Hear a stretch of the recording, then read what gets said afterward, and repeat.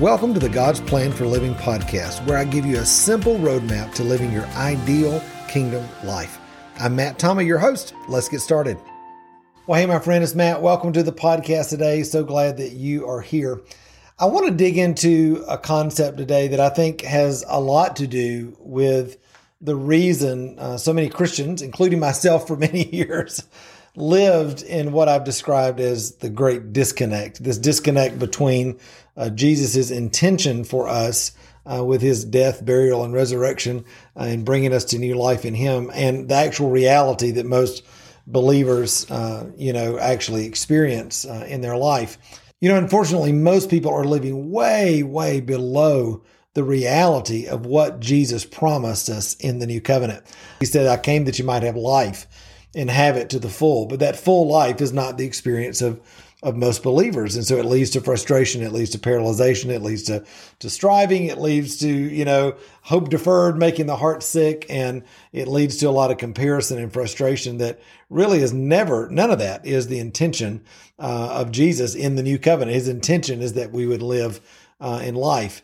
And, as you think about that, I can just imagine the disappointment of the Father and the frustration of Jesus at this point in our history, after 2,000 years of him dying on the cross for us to not only redeem, but also reconcile and restore us to the Father and to the fullness of the kingdom. The frustration and the sadness that must be in his heart, realizing that most of the body of Christ, his body here on the earth, is living way below the promise, way below what was actually made available to all of us through the cross. See, salvation is the door to the kingdom. If you read the words of Jesus throughout the Gospels, Jesus said, I'll come preaching the kingdom. He came preaching the kingdom of heaven, not just a gospel of salvation, but a gospel of the kingdom.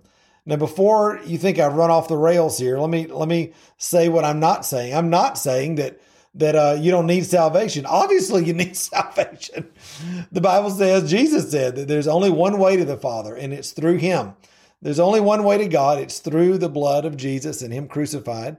That's the only way to get to God. That's what the Bible says. It's what I believe. That's what the church has taught for years, and that's the truth. That's the basis of everything that I believe in my life and everything that I teach.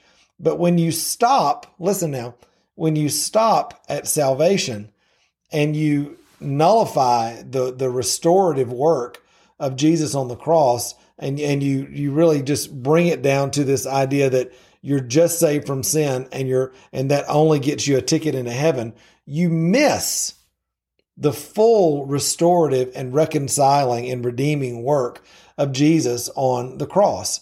Jesus did not just come to save you from hell. He came that you might have life. Obviously, not having to live life in hell, not having to live life in separation from God is a huge benefit, but it is not the only benefit. And I want to begin to draw some construct around this today for you so that you can understand how a salvation-centric idea of the gospel can really feed into this idea of the great disconnect. Because when you think that the only purpose of salvation is for you to get a ticket to heaven and escape this world into the life hereafter, you miss all the wonderful things that God has promised you here on this earth to be able to receive and release his light and life in everything that you do. See, I learned a long time ago, the enemy does not have to tempt you with overt sin in your life to defeat you. And of course he does that from time to time, but the real thing that he's always after believers about is just to get you to come out of agreement with who God says you are and what he says you can do. If he can get you to come out of agreement or not understand the fullness of what Jesus did on the cross for you, it keeps you in a place of living living way below the promise. And you get out there striving, you get out there trying to live the Christian life on your own. You want Spirit-led results. You want the results that you see in God's Word. You want the fruit of the kingdom. Yet because you don't know how the kingdom works, you don't know how to co-labor with the Holy Spirit, you don't know how to hear His voice, you don't know how He's designed you and how He wants to release His kingdom through you, you get out there on your own and you make a mess.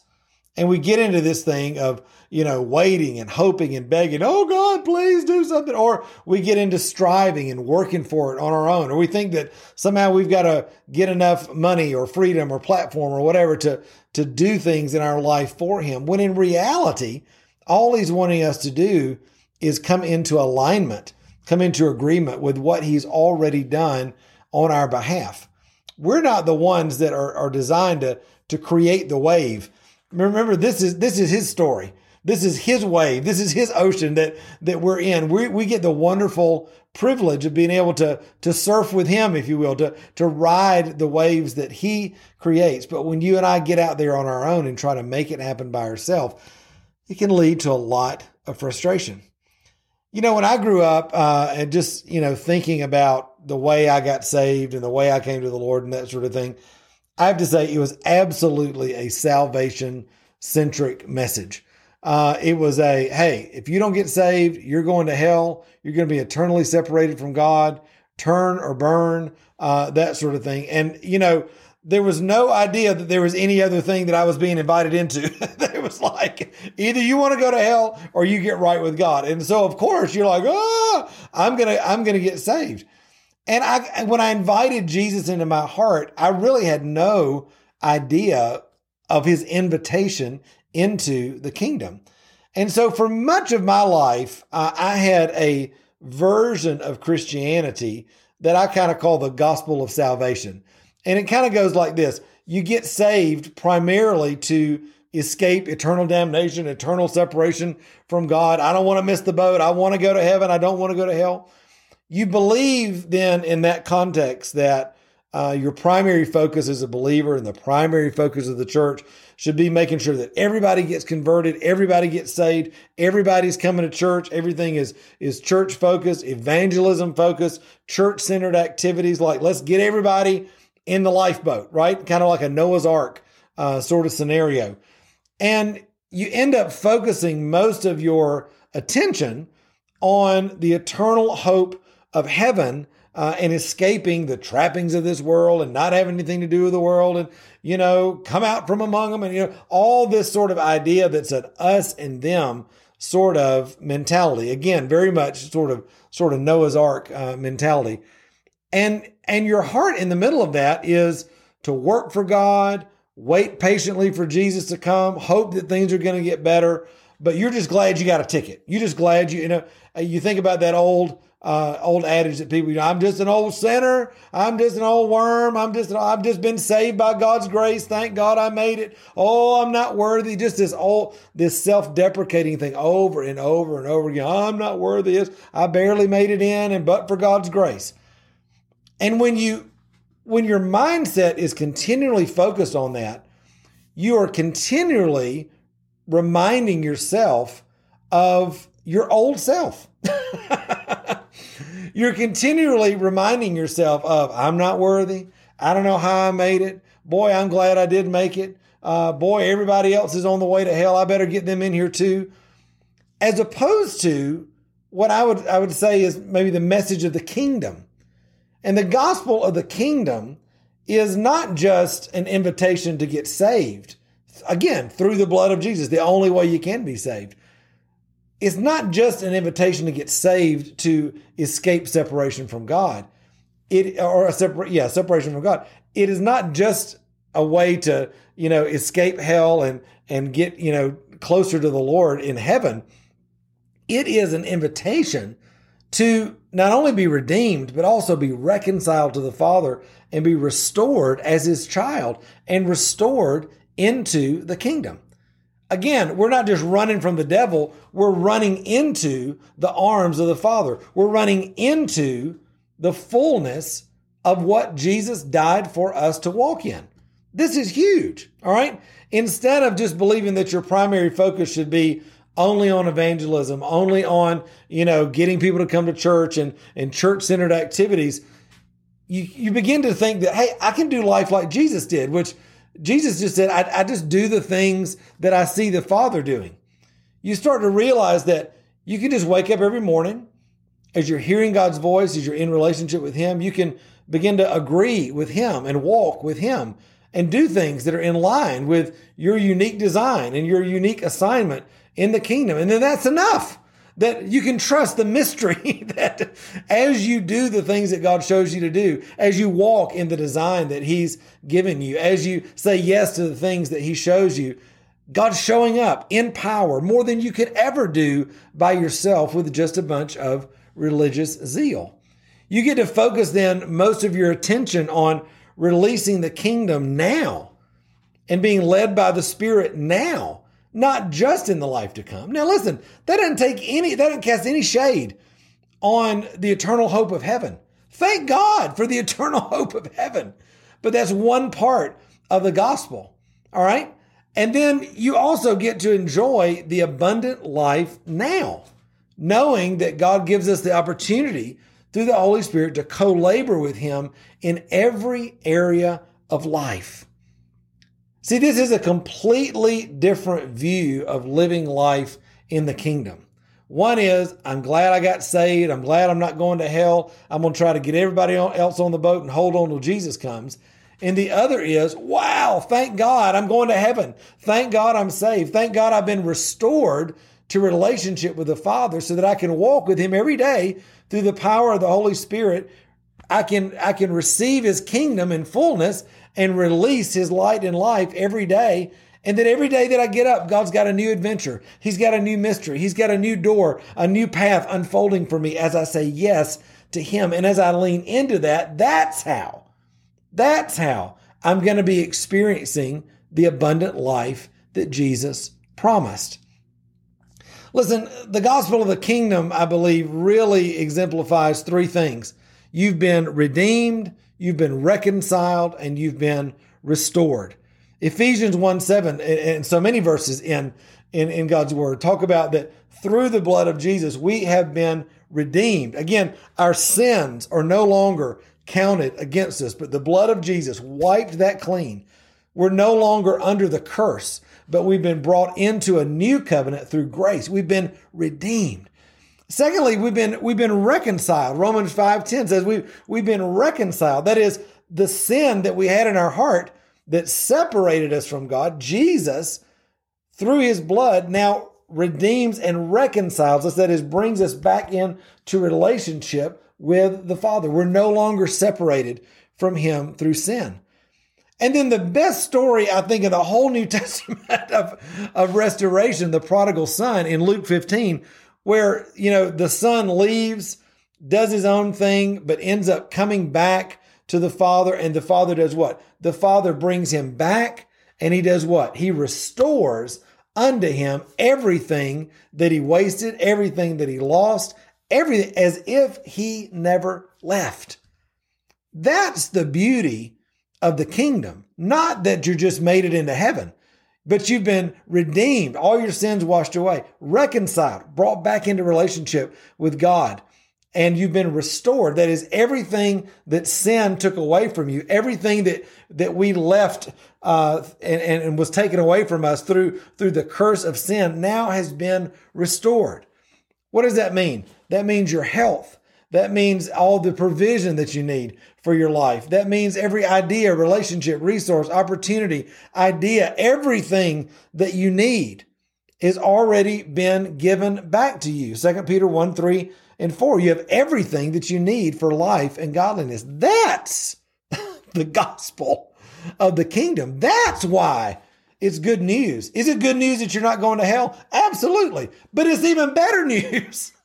The gospel of the kingdom is even better news, that you get to live in the reality of the kingdom now, that God's not left you on your own, that you're not under the curse trying to make it happen on your own. You don't have to strive and work and sweat and try to figure it out all by yourself. No, we have the leadership of the Holy Spirit. We have the present reality of the kingdom living inside of us with everything that we need for life and godliness available now.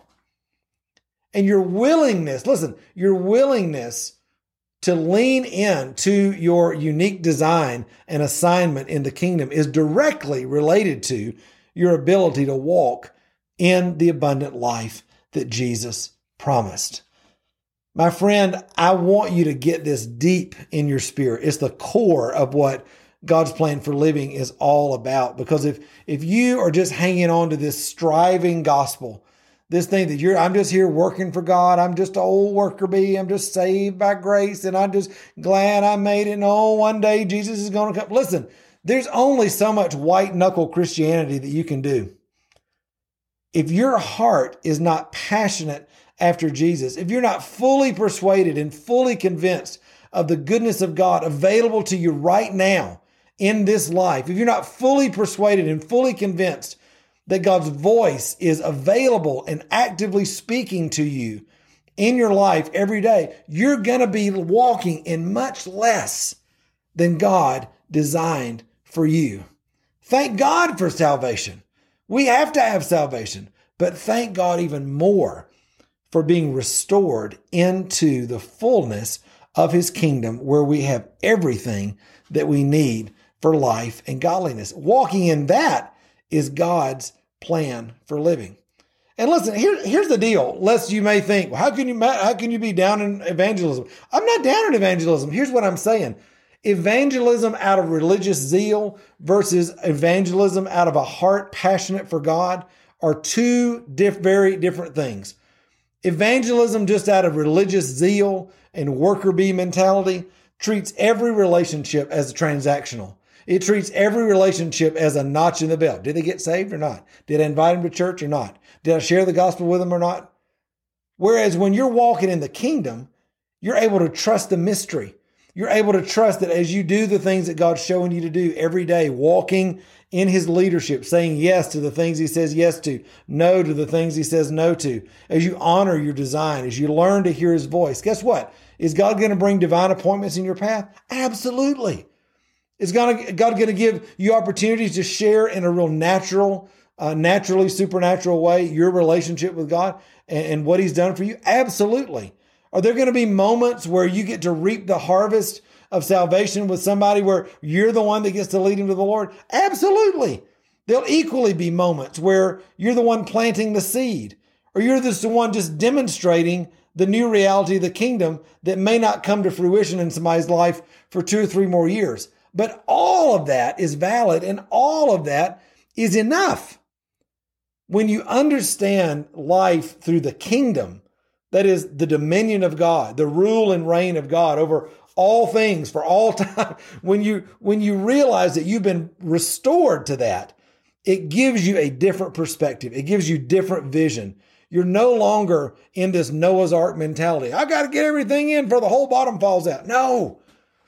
Of course we want to have people come to Jesus. Of course we want to be leading people to Jesus. Of course we want to be demonstrating the power of the kingdom, but not out of fear and not out of just our own religious zeal. We want to be doing it out of a heart of passion for Jesus, a heart of co-laboring with Him, a heart that is motivated by love for Him, not just out of religious zeal and not just out of obligation and out of expectation. Listen, it's a big shift. And when you begin to operate in the fullness of the kingdom, knowing that you've been redeemed, knowing that you're reconciled, knowing that you've been restored and everything that you lost through sin has been restored to you, guess what? That's where the grace is released. That's where life comes. That's where joy is. That's where fulfillment is.